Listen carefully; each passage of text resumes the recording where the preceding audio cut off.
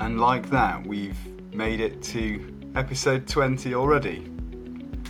It's funny, the power of habit and how you start something and then before you know it, you're getting towards a decent number. But we've made it to episode 20 already, and for this conversation we were joined by a really quite fascinating individual, which is Daniel Baade, CEO of Dyer Baade and Co., which are a independent corporate finance boutique facilitating some of the most complex transactions happening in the wealth management market today. Daniel has a really quite remarkable story in that, and it's a story that starts in East Germany around the time of the Berlin Wall, and a time of significant change, I think, is a fair observation. Daniel's life from there moves quite heavily into education and latterly academia. He published several books, but realised quite quickly that actually theory is one thing but application is another, and pursued a career in corporate world. It's a career that accelerated at pace. I think that's a very fair observation. Daniel, after joining AWD, was quickly, well, by the age of 28 initially, but then 29, was a ex-co board member of AWD Chase de Vere. And at 29, I think that is a significant post to hold. So quite a remarkable story to unpick how he found himself there and managed the expectations of a young person in that room. Beyond that, we talk about his time at Christie's and the similarities between buying a business and investing in a business, and that of investing in a significant piece of art. If you buy a business of £50 million and you buy a piece of art worth £50 million, what's the difference? It's complicated, but there are similarities, and both of them are centred around high net worth individuals, which is interesting in itself. But what's most interesting for you, our listeners, is that Dyer Baade & Co. are one of the leading advisory boutiques in the wealth management space, very much at the cutting edge of some of the most complex deals that are happening in the consolidation space today. And Daniel has some really interesting observations on why a founder should sell and the things that you should consider today if you are looking at making a sale, and the sort of emotional process that you should go through to make sure that it's the right sale, and actually what does good look like. And it's not necessarily just what does the business look like, but actually what does it look like in the buyer's hands, and how does that influence the valuation. Really interesting observations. A lovely guy, nice person, nice conversation to have, and I hope you enjoy it. Hi Daniel, how are you? Hi Tom, I'm good. Hi. Hi, nice to see you. I've been looking forward to this one. You've got quite an interesting story, Daniel. So keen to get into it. I hope so. And as you can probably see in my face, also the sun is shining today, so it seems to be a good day for a podcast. It's a good day.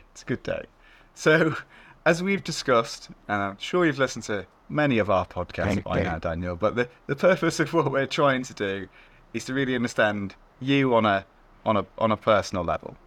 And therefore, what we like to do is to spend a little bit of time understanding you in your formative years and the places and environments in which you grew up, which I suppose made you who you are today.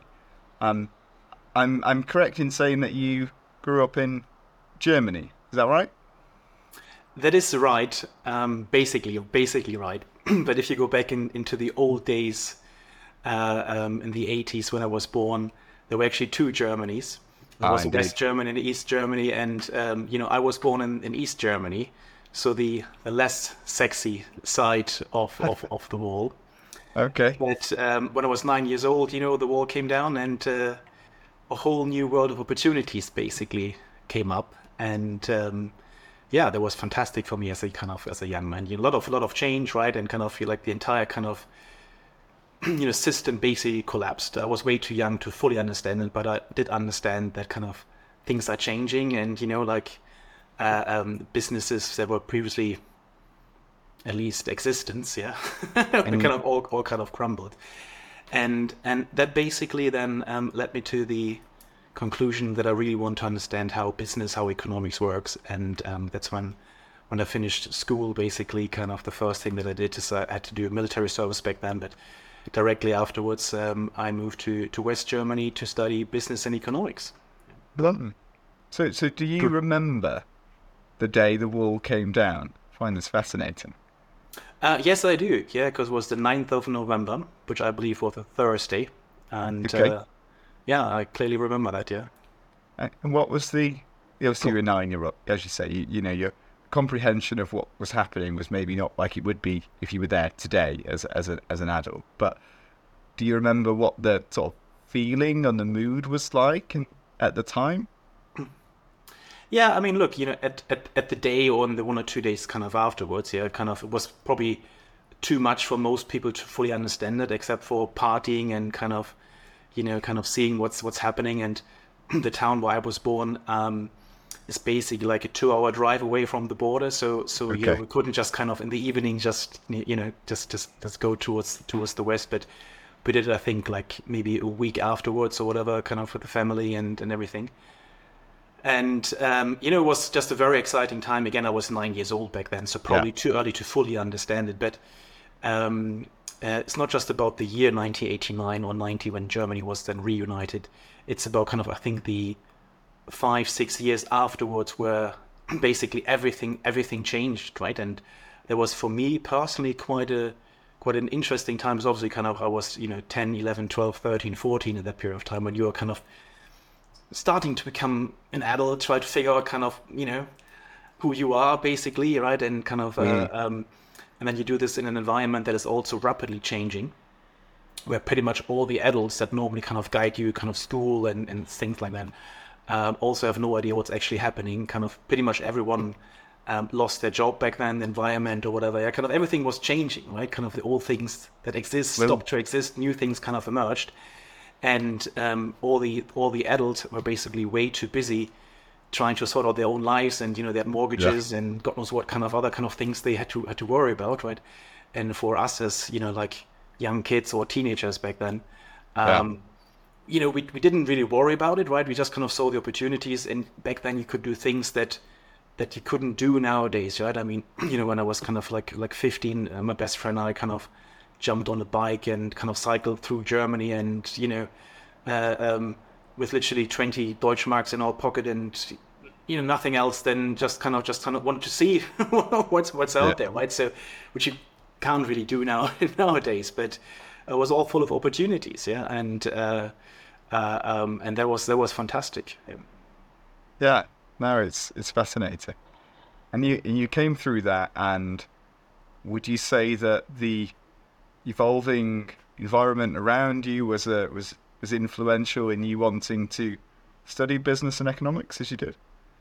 Yeah, because I mean, in a nutshell, when I kind of grew up, there wasn't really any kind of guiding star out there, right? It wasn't really clear to us as kind of teenagers what's right and what's wrong, basically, because everything was changing necessarily, Yeah. if that makes sense, yeah.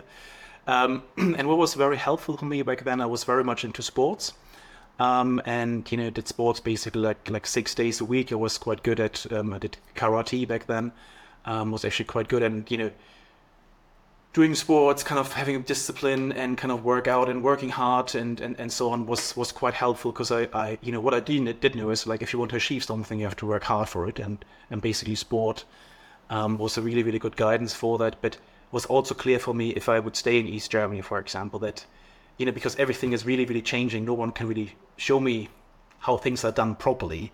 Yeah. It's not an option, and that's why as soon as I could, basically applied at a university back then in Hanover, and started to study there. And Yeah. your your time in education um was more significant than most of the people that just go to university for 3 years and then move on and get a job, wasn't it? You formally pursued a career in academia for a period of time.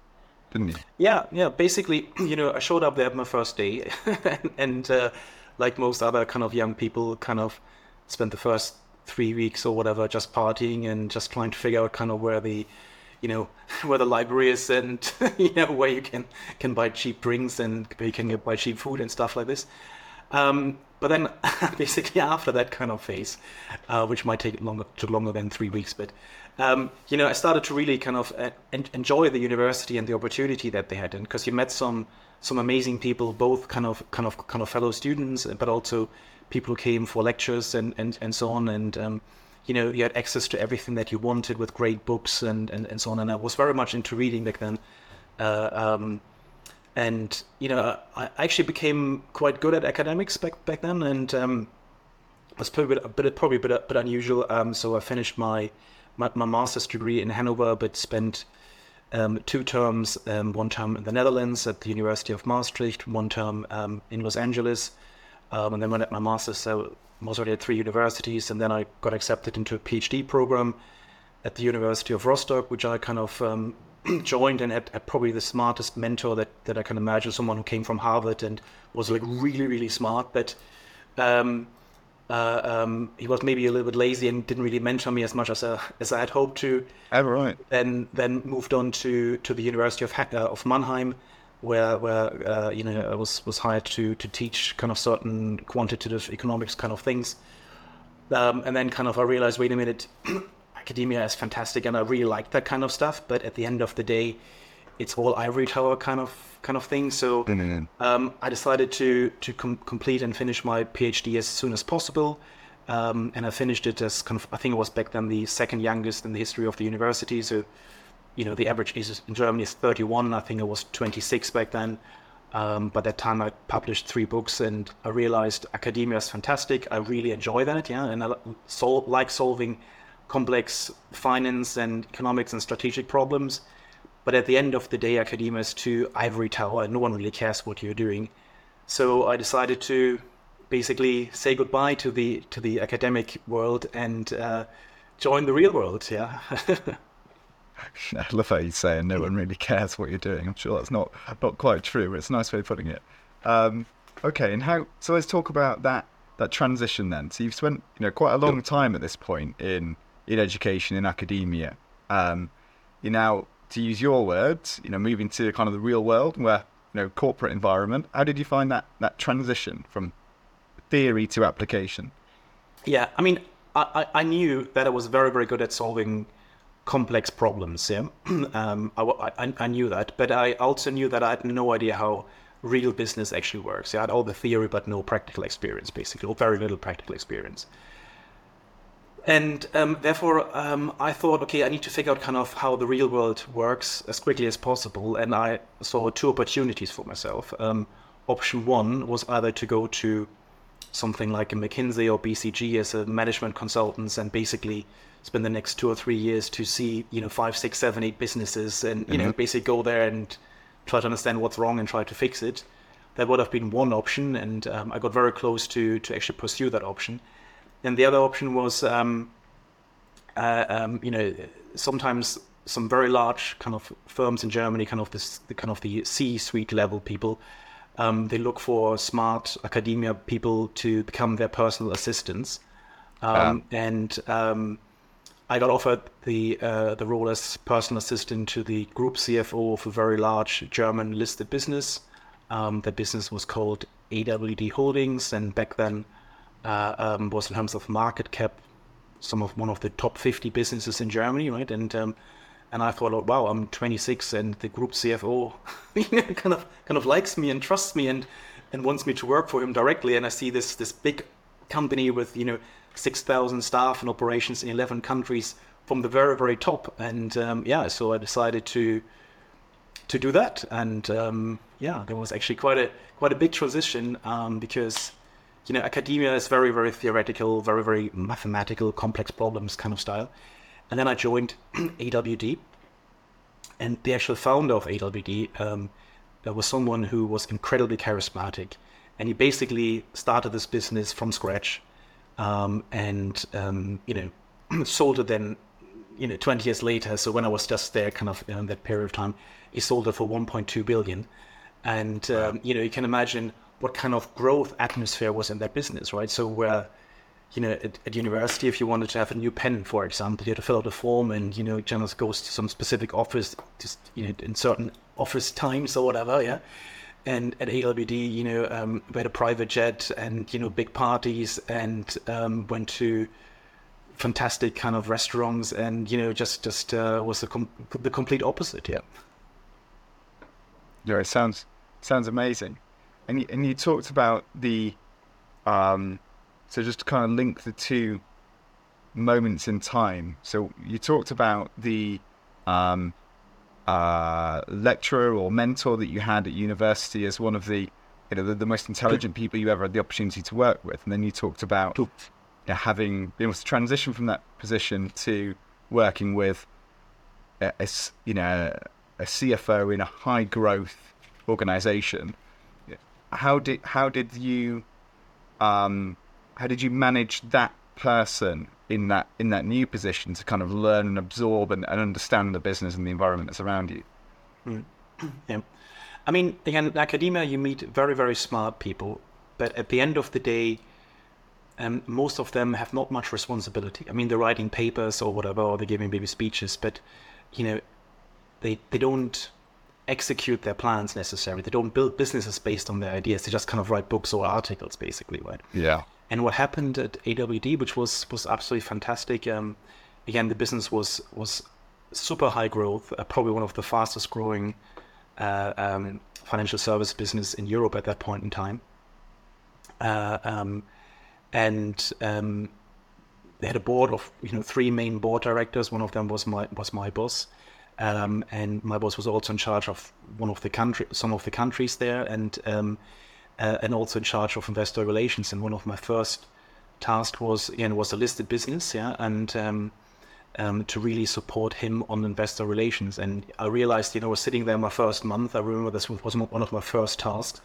I was given a presentation that was, like 3 months old, that we used to present to investors, and I was asked to update that presentation for an investor meeting kind of the next day. And I knew that this was presented to, I think, something like 20 analysts, from all the big firms, who would then use that to write their reports about our firms. And I was sitting there late in the office and said, like, okay, what happens if I now kind of make a mistake on this slide? Yeah. And, they think the number is, I don't know, 8 instead of 7 or whatever because of my mistake. Yeah. So that was one of the absolute kind of challenging things of this kind of role, because you just kind of sink or swim, basically. Yeah. And there was absolutely zero room for errors. But on the other hand, basically from day one, you had to do things that really made a difference. Yeah. And I was invited to join pretty much, at that stage, all the meetings with investors, kind of saw their questions. And this was, for me as a young person, so incredibly helpful, because on the one hand side, you have all this academic knowledge, which is fine. Yeah. And then you just kind of start to understand how this company with 6,000 staff is growing in 11 different countries, and you're just trying to get your head together about all of these things. And then you're meeting these analysts who are all very, very smart people, but who look at the business from a very different point of view and ask you very specific questions about the business. And you try to bring this all together, and this was absolutely fascinating back then. Yeah, what an opportunity. What exposure to get to use the education that you've had, and to be very much thrown in right at the deep end, and, as you say, sink or swim. So let's kind of move that conversation forward then. How did your time progress within AWD as you found your feet in the business? Yeah, so at the beginning, the first, if you like, 6 to 9 months or whatever, were investor relations and supporting my boss, basically with telling the potential investors that AWD is a fantastic company to invest in. And that taught me a lot about, what you can say to the public and what you can't say to the public, how to present certain things in a slightly different way externally than internally, because people wouldn't really understand certain technical terms and so on. So it was incredibly helpful, and it allowed me to build trust with the rest of the organization. Yeah, because very often what happens is that you have an analyst or whatever who's asking I remember we had at an investor day one day, and one of the analysts asked us the question like, so how does the pension reform in Romania affect your business, right? And I thought, what a question. I have no idea what he's talking about. But at the end of the day, it was a valid question, and kind of it was my job then to figure out kind of as quickly as possible how the pension reform in Romania affects our business, yeah. And Romania was less than 1% of our revenue back then, or something like this, right? But anyway, and there were situations like this where you then kind of had to sort of find solutions incredibly quickly, and it's how you build trust with other people within the organization, and also trying to understand how different things in the business are important for different people internally and externally, right? And very often you are a bridge, and you basically translate different languages, yeah. Because when you then pick up the phone to someone who knows something about Romania, that person has no idea what an analyst is, or why they're asking the question and what happens with the answer, right? And how you have to kind of phrase the answer that it actually makes sense. So I learned a lot about this kind of these challenges and this kind of communication back then. And then basically two things happens roughly 9 months, 12 months after I joined. The first thing was that AWD was then kind of sold to a Swiss insurance company. Swiss Life bought AWD for 1.2 billion. So the company that was listed, and that was kind of one of the most exciting things for me then. That kind of thing would come to an end after the delisting, which kind of took about 3-4 months to complete. And at the other point in time, that was just when the financial crisis started. And therefore, there was a lot of change within the business, and also it was clear that my role would change quite significantly, and it moved significantly away from like more external kind of communication and just kind of presenting numbers in a certain way to build the equity story, more towards right, we have now the financial crisis. The business was impacted in very, very different ways in the different countries. And one of the operations, which was actually quite a large operation of AWD back then, Chase de Vere, which this was AWD UK basically, was very heavily impacted. And it happens that my boss was then also put in charge of the UK. And I remember kind of was probably in 2009, just before the delisting, that we had a press conference to present some numbers. And then one of the journalists asked the questions about, oh yeah, what's happening here in the UK? Why is revenue down? Questions like this. And the board said, yep, we will look at this now. And, after this investor meeting kind of finished, my boss kind of came to me and said, hey, Daniel, that is your project. And a few days later, I was on a plane to London and tried to understand what happened at our UK operations. Fascinating. So we land in London. Not quite yet. Because okay. What basically happened is again, financial crisis was just kind of starting, and the business was basically every month was kind of going downwards, and one of the problems was that I'm paraphrasing a little bit, but I was probably the only person who could speak English basically in AWD, because everything else was in German. There were more people that could speak English, but I was smart. I could solve problems. People trusted me. My English was actually okay-ish, and I was good in solving complex problems. So that's why they basically said, okay, it's your project. You have to help to find a solution. Of course, it wasn't just me, but what it basically did is that from that point of time, I started to join all board meetings in the UK at a very young age. Back then I was 28, and of course with some internal help and some external help, we then decided to restructure what was back then AWD UK, and before the restructuring it was a business with roughly 1,000 staff and 7 different operations. And after the restructuring, it was a business with roughly 400 staff and just kind of 2 operations. And I was heavily involved in that, and I think got some, it were tough times, right? Because when you had to lay people off and you have to, we're used kind of for the last 2 decades, everything was going up and growing and everything was fine. And then you had to kind of to make some tough kind of decisions. Obviously, kind of my boss made them formally, but I had to do all the groundwork to prepare that. that was not very popular necessarily. But what it did is it turned AWD UK basically around, and after we did this restructuring, there was a new strategy in place, and so on. And as part of this new strategy, I was quite lucky because I was asked then to move permanently to the UK, and was placed on the executive of Chase de Vere back then to finish the turnaround kind of plan, because these things take more than just a few months basically, and then kind of implement a new management information system basically, and to develop the strategy. And being on the executive committee of a quite a large business at the age of 29 was of course super exciting.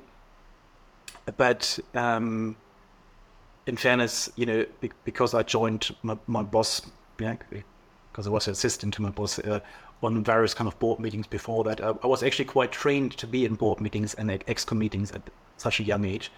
But of course, when you're young, people challenge you probably a bit more than they would challenge you than when you're one or two kind of decades older. And again, comes back to what I said kind of earlier, right? So hard work and always being prepared and know what you're doing, and help to get my feet under the table and contribute to some value creation. Do you remember?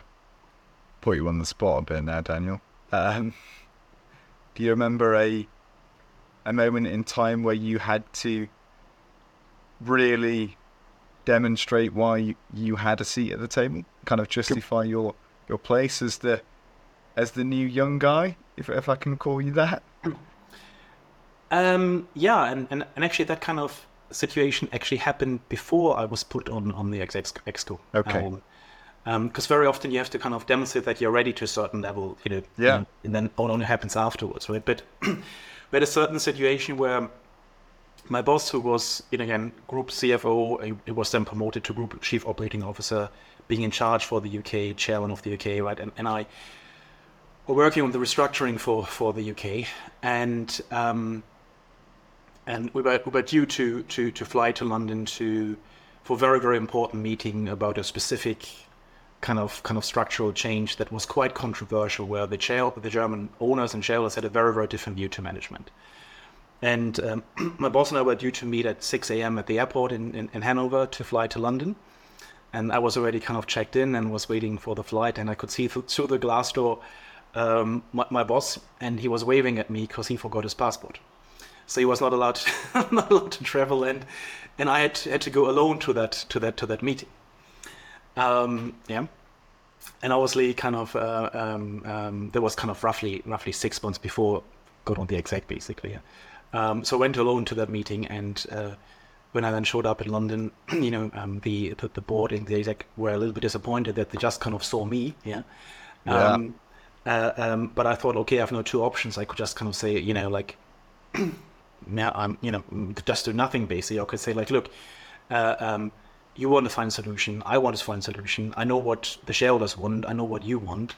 Let's maybe work out a plan kind of together that could work for all sides, and use this as an opportunity. And that actually worked incredibly well. I flew back to Hanover with the plan that management was behind, and and kind of the shareholders accepted that plan. And I think that was kind of the one moment where it became clear that the rest of the team knew that they could rely on me. And I think that's when I basically, there were multiple things, but there was one moment where I probably earned it and was more visible to a wider group. And it was quite the moment, I guess. Yeah, I love these just fortuitous moments in time where you can't plan it, an opportunity presents itself, and you either take it or you don't, right? And exactly. Perfect. Yeah. But so, I mean, we could spend a lot of time talking about Chase de Vere and being, quite a young person in that environment. But I'm really kind of itching to get into your time at Christie's, actually, because I find there are similarities between wealth management, high net worth individuals, and certainly Christie's. But your career, for the listeners, once you moved on from AWD, Chase de Vere, you moved to the auction house, which is Christie's, didn't you? yeah. It's probably quite unusual, and I should probably say I was on a secondment, yeah. So the Germans Sure. paid me, and if you're on a secondment, you can't stay forever. And then basically after a bit more than 2 years, the Germans wanted me back, and my back then girlfriend, my now wife, and I, we decided, hey, let's stay in London. And then completely out of nowhere, kind of Christie's auction house made me job offer, and that was not on my radar whatsoever. But I'd been to an auction before, and the main reason was the deputy CEO at Christie was used to the concept of board and personal assistant to board members, because he used to work for another German company and so on. And when he saw my CV and then kind of interviewed me, and kind of I had 7 interviews, and he was the last interview, he said, like, right, okay, I used to work for this German bank, he said, yeah, and there was this one guy, assistant with the big guy, who cleaned up all the mess behind the big guy. Are you someone who can do something similar? And I said, yes. Again, it was one of these things where, just kind of lucky circumstances. And I then got hired as senior finance director, basically being in charge of kind of all financial reporting, forecasting, financial analysis, basically finding ways to increase profitability for Christie's. And Christie's was back then a business with roughly $6-7 billion of sales worldwide. And then after about 2 years, I then got promoted also to become global head of strategy at Christie's. And maybe at the first glance, auction house, financial services, wealth management, looks very, very different. But at the end of the day, it's actually very, very similar, because clients in both worlds are at the center of everything that you have to do, right? And clients in both worlds are incredibly demanding. At Christie's even more so than in financial services, because you're dealing with some really, really rich people. And I should probably say, in my time there before at AWD, I did a lot of kind of strategic projects, kind of looking at business that we could buy and business that we could sell, and corporate finance stuff necessarily. And at Christie's, when you are in a world where basically the entire business model is to buy and sell pieces of art, right? And buying and selling a business for 50 million, for example, is very, very complex. But you can build a financial model, and then you know roughly how much the business is worth. But when you buy and selling a painting, so let's say a square meter of canvas, where you can't build a financial model, it's just kind of canvas, but basically some paint on it. How do you know that this one is worth £1,000 or 1 million or maybe 50 million, right? And then kind of convincing people to buy and sell at these kind of prices was basically the essence of everything that we did at Christie's. And there was an absolutely kind of interesting time. Again, met some amazing people there in this environment. Was a really, really good time. No, fascinating. And how did you come to go from Christie's to where you are now, Daniel? Yeah, good question. So I should probably say I didn't really care what industry or whatever it was kind of originally what I did, but what was important for me was that I do stuff that I enjoy, right, and stuff where I can actually add value. And that's kind of how I kind of got to this various kind of things. And I spent about 4.5 years at Christie's, and it became clear when I, for example, went to a party and I told someone, "Oh, I work at Christie's," that they expected me to be an art expert. And I learned a lot about art at Christie's. So probably, no more than the average person.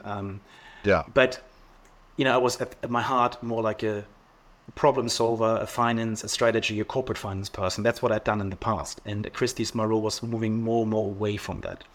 And therefore, I decided to leave Christie's, and supported 1 or 2 startups on some ideas, and worked a little bit as a consultant for 1 or 2 PE firms and hedge funds, to help with financial modeling, assessment of 1 or 2 businesses in this kind of sector. And then a former colleague, someone who was actually at the board of Chase de Vere back then, introduced me to a gentleman called Dyer, who was running a small M&A business and who was very, very busy. And then I met Stuart. And Stuart said, "Hey, I'm working on this one exciting project. Can you help?" And I said, yeah, okay, let's figure this out. And we worked on this project together, and it was incredibly successful. And then after about 6 months, we decided to, basically start a new business as a partnership, and that's what we did roughly 5 years ago. And have since then built an M&A advisory business that is very much focused on the wealth management sector. So it's about 80% of what we do, buy side, sell side, fundraising. A business that is growing incredibly fast. So we grow on average by about 25-30% per year. And, I think we're probably one of the leading businesses, M&A advisory businesses in the mid-market in the UK. Yeah, for sure. Yeah. And there's an interesting dynamic between yourself and Stuart, isn't there? And that actually from a, I think call it life stage or age, it's actually quite a significant difference. Can we talk about that? Yeah, sure. I mean, Stuart was a partner at KPMG in the 80s, and he's 30 years older than I am. And I think when we started to work together, we realized kind of two things in particular. Like one is we have the same values, which is, hard work, always putting the client first, and always making sure that you do stuff that makes sense. Yeah? And very often we tell clients not to do things, even if you don't get a fee at the end of it. But our client appreciate kind of like an honest, direct feedback. So because, at the end of the day, they need someone that they can trust. And we, again, more than often tell our clients to not do certain things, not sell their business or not buy another business, which means that we don't get a fee, but clients trust us if we kind of give them an honest feedback. So Stuart and I also have the same values, but of course we're very different, if you like, kind of backgrounds. So when I started the business, for example, I didn't have any clients, to be honest. Stuart had an incredibly strong network, and therefore we were a very good combination. And then it turned out that kind of, the team always had one or two people kind of working for us, and at the moment we are 7. But it turned out that kind of for us to get Stuart and myself, 1 + 1 turned out to be more than 2, and therefore really made sense. Yeah. Okay, so just kind of unpick that. So you've grown the business to have, I think you're probably underselling it as as one of the most reputed advisory businesses in the mid-tier space. I think you probably are the organisation that sits in that top 1 or 2 spot, which is impressive. But what do you see as so you as a business get involved in larger, more complex deals, which I think reflects your background and your intellectual capacity. But what do you see as the significant challenges, whether that be in the market or whether it be on the buy side of the clients or the private equity houses that are looking to enter this market at the moment? What are the constraints that you see? Yeah. I mean, we as a business are focused on transactions where the company value, the enterprise value, tends to be between 10 and 100 million. Yeah. So, which is kind of not the absolute mega deals, although we got involved in 1 or 2 of those as part of a larger team, and not the retiring IFA kind of deals. So we talk more about like, well-established businesses. Yeah. And I think if you just kind of step back for a second, we look at an industry that is fulfilling a very, very important function for the clients, right? Because most of the money that is managed by wealth managers is in the end kind of saving for retirement. Yeah. So it's super important that these clients are looked after well, that nothing goes wrong, that the clients can retire or finance kind of the education for their kids or whatever. Yeah. So that's really the money, right? And kind of wealth management is an industry where you need to have a lot of trust in what we do. And although we ourselves don't manage money directly, but we're advising on M&A transactions. So when one firm sells to another firm, and in every M&A transaction, you also see change, right? Because maybe, someone has a slightly different client proposition, or someone, also as a discretionary fund manager attached to it, and and then changes the investment style or things like this. Right? Yeah. And with all the consolidation that goes on in this industry, and we have roughly 35 PE-backed consolidators at the moment in the market, and they're all trying to, well, most of them, have a strategy as buy and build, so they all try to buy smaller businesses to get even bigger. It is worthwhile to not forget that at the end of the day, there are clients behind it, and even if some transaction makes sense from a pure financial engineering point of view, I'm of the view that an M&A transaction can only be successful when it creates also value for the clients. Yeah. Because at the end of the day, if the clients are unhappy, the clients will leave sooner or later, and then it wasn't worthwhile to buy a business. Yeah. So when we look at an M&A transaction, of course we do all the financial modeling, and of course we do all the the complex stuff, if you like, and M&A transactions can be very, very complex. Yeah. But at the end of the day, you talk about business, right? And business is there to serve clients and create value, and that's always what we have in mind. And therefore, when we advising a seller on a potential sale, we spend a lot of time to really understand the business, to really understand staff and clients, to ensure that the buyers that we approach are buyers that are suitable for this acquisition targets. And very often when we work for buyers, and we also do a lot of buy side work, we spend a lot of time with the buyer to really ensure early on, okay, is that really a business that you want to buy? Is that really a business where the client ethos is identical or at least very, very similar, to ensure that this becomes a long-term success. Yeah. Can I ask you a question? Sure. So we, in many ways, you're talking to the organisations that we interact with on a day-to-day basis, and our perspective when we look at these organisations is to help them, if they're on the sort of buy side, through this buy and build strategy, to develop out their infrastructure and their, whether it's leadership or board level capabilities as they go through this journey, with the end goal of needing your services to probably facilitate some sort of event, right? But we're always talking about the makeup of the leadership team, whether that be the diversity or just the functional responsibility that these businesses should have as they scale.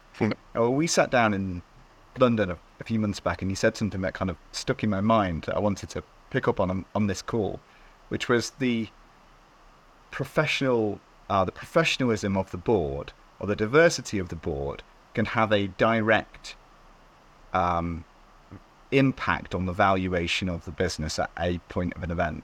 So can you just share your appreciation of how, whether it's a diverse board or how the makeup of the leadership team can have an impact on the valuation, and that's a strategic opportunity for that business? Yeah. I mean, if we step back a little bit, businesses normally go through certain life cycles. Yeah. And you need a very, very different skill set to start a business. And you need to, when you kind of get to a point where you have maybe 10, 20 staff members, or when you then kind of go to your second office or third office, you need very, very different skill sets for these different stages. And I think looking at the UK wealth management industry, you have at the moment roughly 5,000 FCA registered firms out there, of which roughly 2,500 or 600 are one-man bands or two-man bands, way too small, and then kind of there's a very large number of, if like, mid-sized firms. But there is only a very, very small number of nationwide firms, if that makes sense. Yeah, or some of them say that they're nationwide, but just kind of to go back to my beginning. So if you would have asked in Germany, like a random person in the street, name me a financial advisor, there were 2 or 3 brands out there that people would know. AWD was one of the 2 or 3. Yeah. Because they would sponsor, for example, the Olympic team, or the football team, or God knows what. So people would know the brands. In the UK, there's maybe one truly national brand, but even then, kind of, if you ask the average person on the street, they would not kind of name them most likely if you ask them for financial advice, right? So what I'm trying to say with that is that most of the businesses in the UK operate subscale. Yeah, so, the industry is about to consolidate, and the consolidation will continue. And as you continue to consolidate and build larger and larger businesses, you need managers that have very, very different skill set. Yeah, so you need to have managers that can build truly kind of national businesses and maybe even international businesses. And I'm not necessarily sure kind of that diversity alone is like a key success factor for success of a business. I think what's more important is that you have a management team that has the right skill set, that is kind of complementary for the stage in which the business is in. Yeah? That's really interesting. Yeah. And just to challenge that a little bit more, or to unpick that a little bit more, is probably a better point. So you've been in a business that is 11 countries, 6,000 advisors, market cap of in excess of £1 billion sale, and you've seen countless mid-sized firms from your advisory position. What do you see as the difference in skill set, specifically with someone who's capable of running a 300, 400, 500 advice relationship manager business as opposed to 6,000, as you've seen before? Yeah, that is a very, very good question, and I give you two answers to it. Yeah, so if you look at AWD, again, the business kind of within 20 years from one man to IPO and actually delisting at the end of the day, right? So amazing. When you start one man, you need to be a good salesperson to find new clients. Yeah, then you need to kind of try to find other people who can open up new offices in a similar way that you kind of actually operate. So you do have kind of systems and management in place. And then when you kind of list a business, you need to have kind of the skills to deal with investors, right? Because you have kind of external people who ask you different questions, right? You need to have a diversified board and so on. And this gives you maybe a little bit of an idea, kind of some of the different skill set that you need during that kind of journey. But looking at the UK market specifically, and that's kind of the second part of my answer. I think when you look at businesses that are somewhere in the middle, at the moment these businesses face a lot of kind of challenges. Generally speaking, the industry is not growing very fast, maybe growing at 3, 4, 5% per year. Agreed. And there's huge pressure on profitability within those businesses. There's a huge pressure from the FCA to improve certain processes and compliance and regulatory kind of things. So I think at the moment one of the top kind of skill sets that kind of the boards or executive teams of these businesses need is the ability to employ technology to really run a very, very efficient business that can deliver incredibly high quality standards to their clients. Is complying with all the regulatory requirements, and quite frankly, every other sector has kind of changed in the last 5-10 years through technology. We all use iPhones every single day. It is, in my view, unbelievable that there's certain businesses out there that still operate largely on paper, right? And so on. And whilst this has a certain charm to it, and of course business is always personal and there needs to be personal touch, there's so many things that can be automated and in order to ensure better quality, better outcome for clients, and also to make the job of kind of administrative people more attractive. Because let's be honest, machines, and particularly now with AI and some basic robotics, can do certain things better than we can do as human beings. Yeah, in particular when we talk about simple and repetitive tasks. So deploying technology is like one of the key skills that I think is needed at some of the mid-market firms that want to get bigger and bigger and bigger. But in order to do that, you need to have scale and size, because figuring it out is very, very hard. But once you figure it out, it makes no difference if you serve 100 advisors or 1,000 advisors, because the technology doesn't really care. You might need a few more servers, or nowadays everything is in the cloud, so it doesn't really make any difference, right? And then the other thing, which is of course always important, is again, business is personal. And I think no matter at which stage you are in your business, you need to have the skills to convince people to join your business as clients and also as staff, because without kind of clients and staff, you have no business. And being a people's person and attracting the right people to your business is one of the most important skills that I think businesses of all sides need. We definitely share your sentiment, Daniel. Okay, so at one point before we'll start to kind of wrap the conversation up, and I will inevitably send this conversation at some point in the future to somebody who is a founder of a business who's thinking about an event in the not too distant future. Or similarly, so we'll focus on that. So to the IFA of the mid-sized firm, the founder, what would be your in a few minutes your key observations that they should consider, whether it be from a P&L optimization perspective or from a culture perspective, that they should get right before going into any discussions around any form of transaction, whether that be a listing or a trade sale or whatever? Yeah. I think there are a few aspects to it. First of all, if you go back 5 or 10 years, M&A was something that was secret. People didn't really talk about it, and then you saw something in the press, and everyone got excited about this.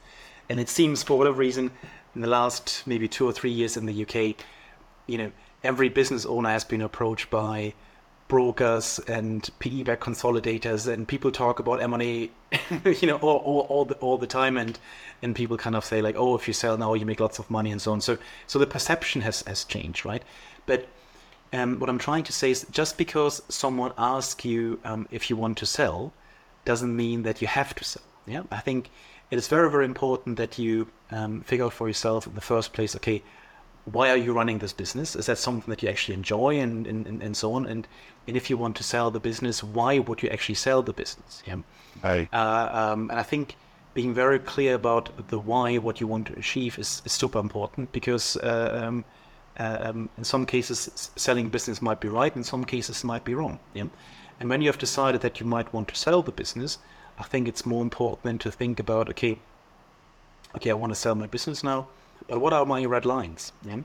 Would I sell to someone who completely changes the pricing structure for the clients? Would I sell to someone who is completely changing the way we operate here?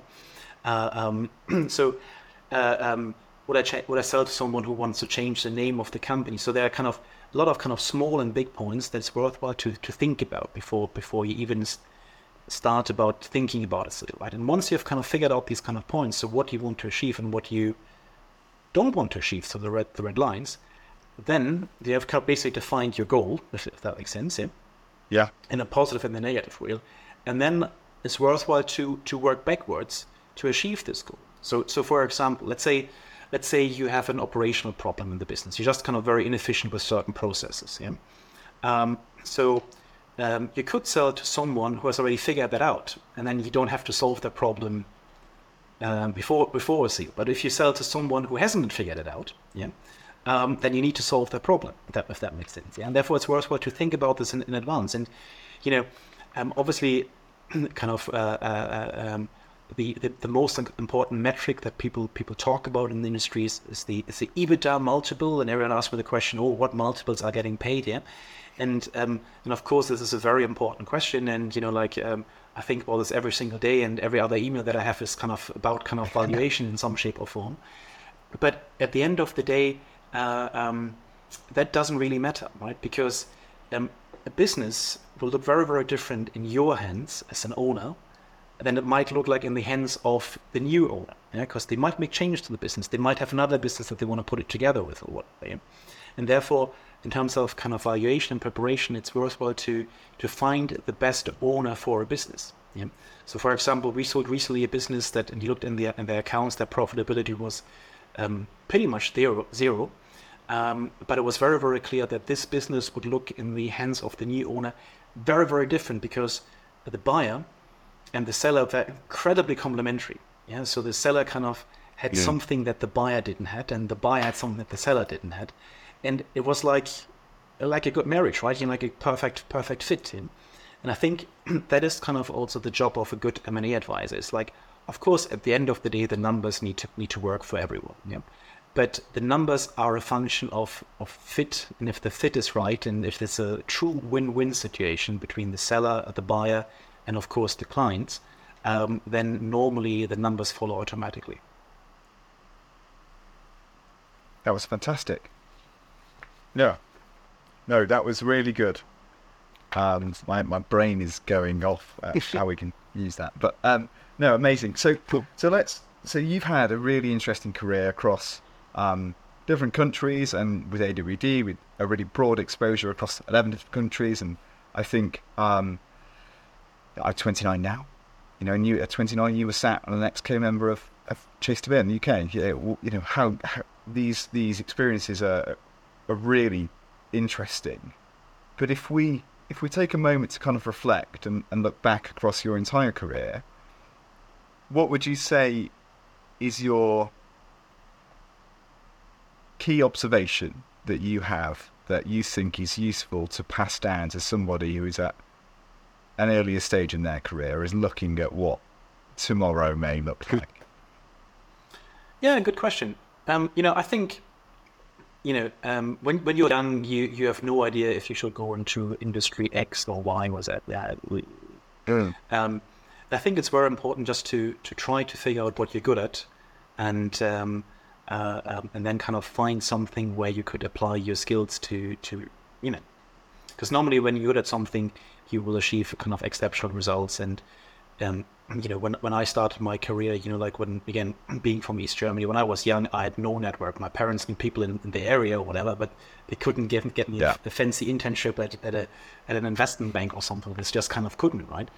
No one was waiting for me, and I think, you know, that's the same for most other people. But you know, if you know what you want to do, and if you're good at it, and if you can demonstrate that you bring something to the table and you bring value to the table, I've learned that even the most senior people, even a CEO of a listed business or whatever, will listen to you if you can demonstrate that you can actually add value.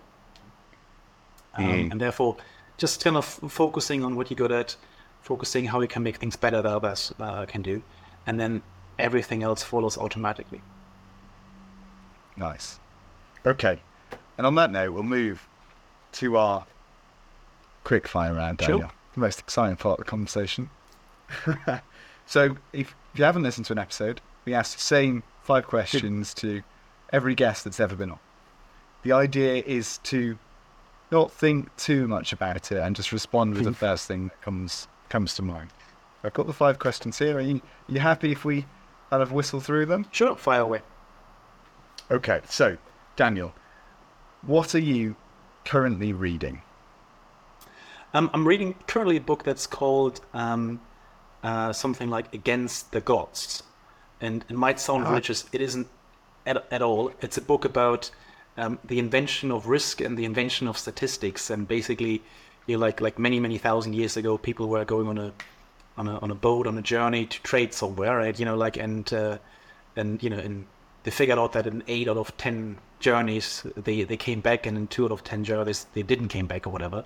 And it was kind of called an act of God, you know, like if they didn't survive or whatever. But people then started to record these kind of things, and then kind of, for example, you know, to measure risk and also to price in risk when they kind of did their trades. Yeah, absolutely fascinating books about a very, very boring topics, the invention of risk management and statistics. That it's incredibly well written. Nice. No, good. And some people struggle with this question, but who is your idol?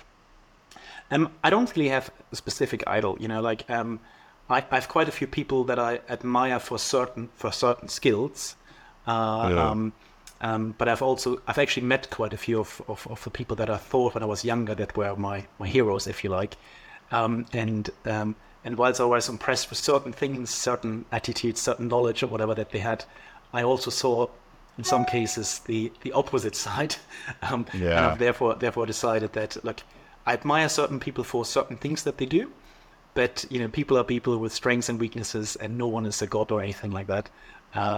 So that's my view. Okay, all right. I won't push you for one. But in one word, how would your partner describe you? Determined. It's a nice word, isn't it? Yeah. What's your pet hate? I'm not really into pets whatsoever. Okay. Pets. Yeah. Okay, and this is definitely the most exciting question, but Signia are paying, you can go anywhere in the world for 1 week on holiday. Where do you go?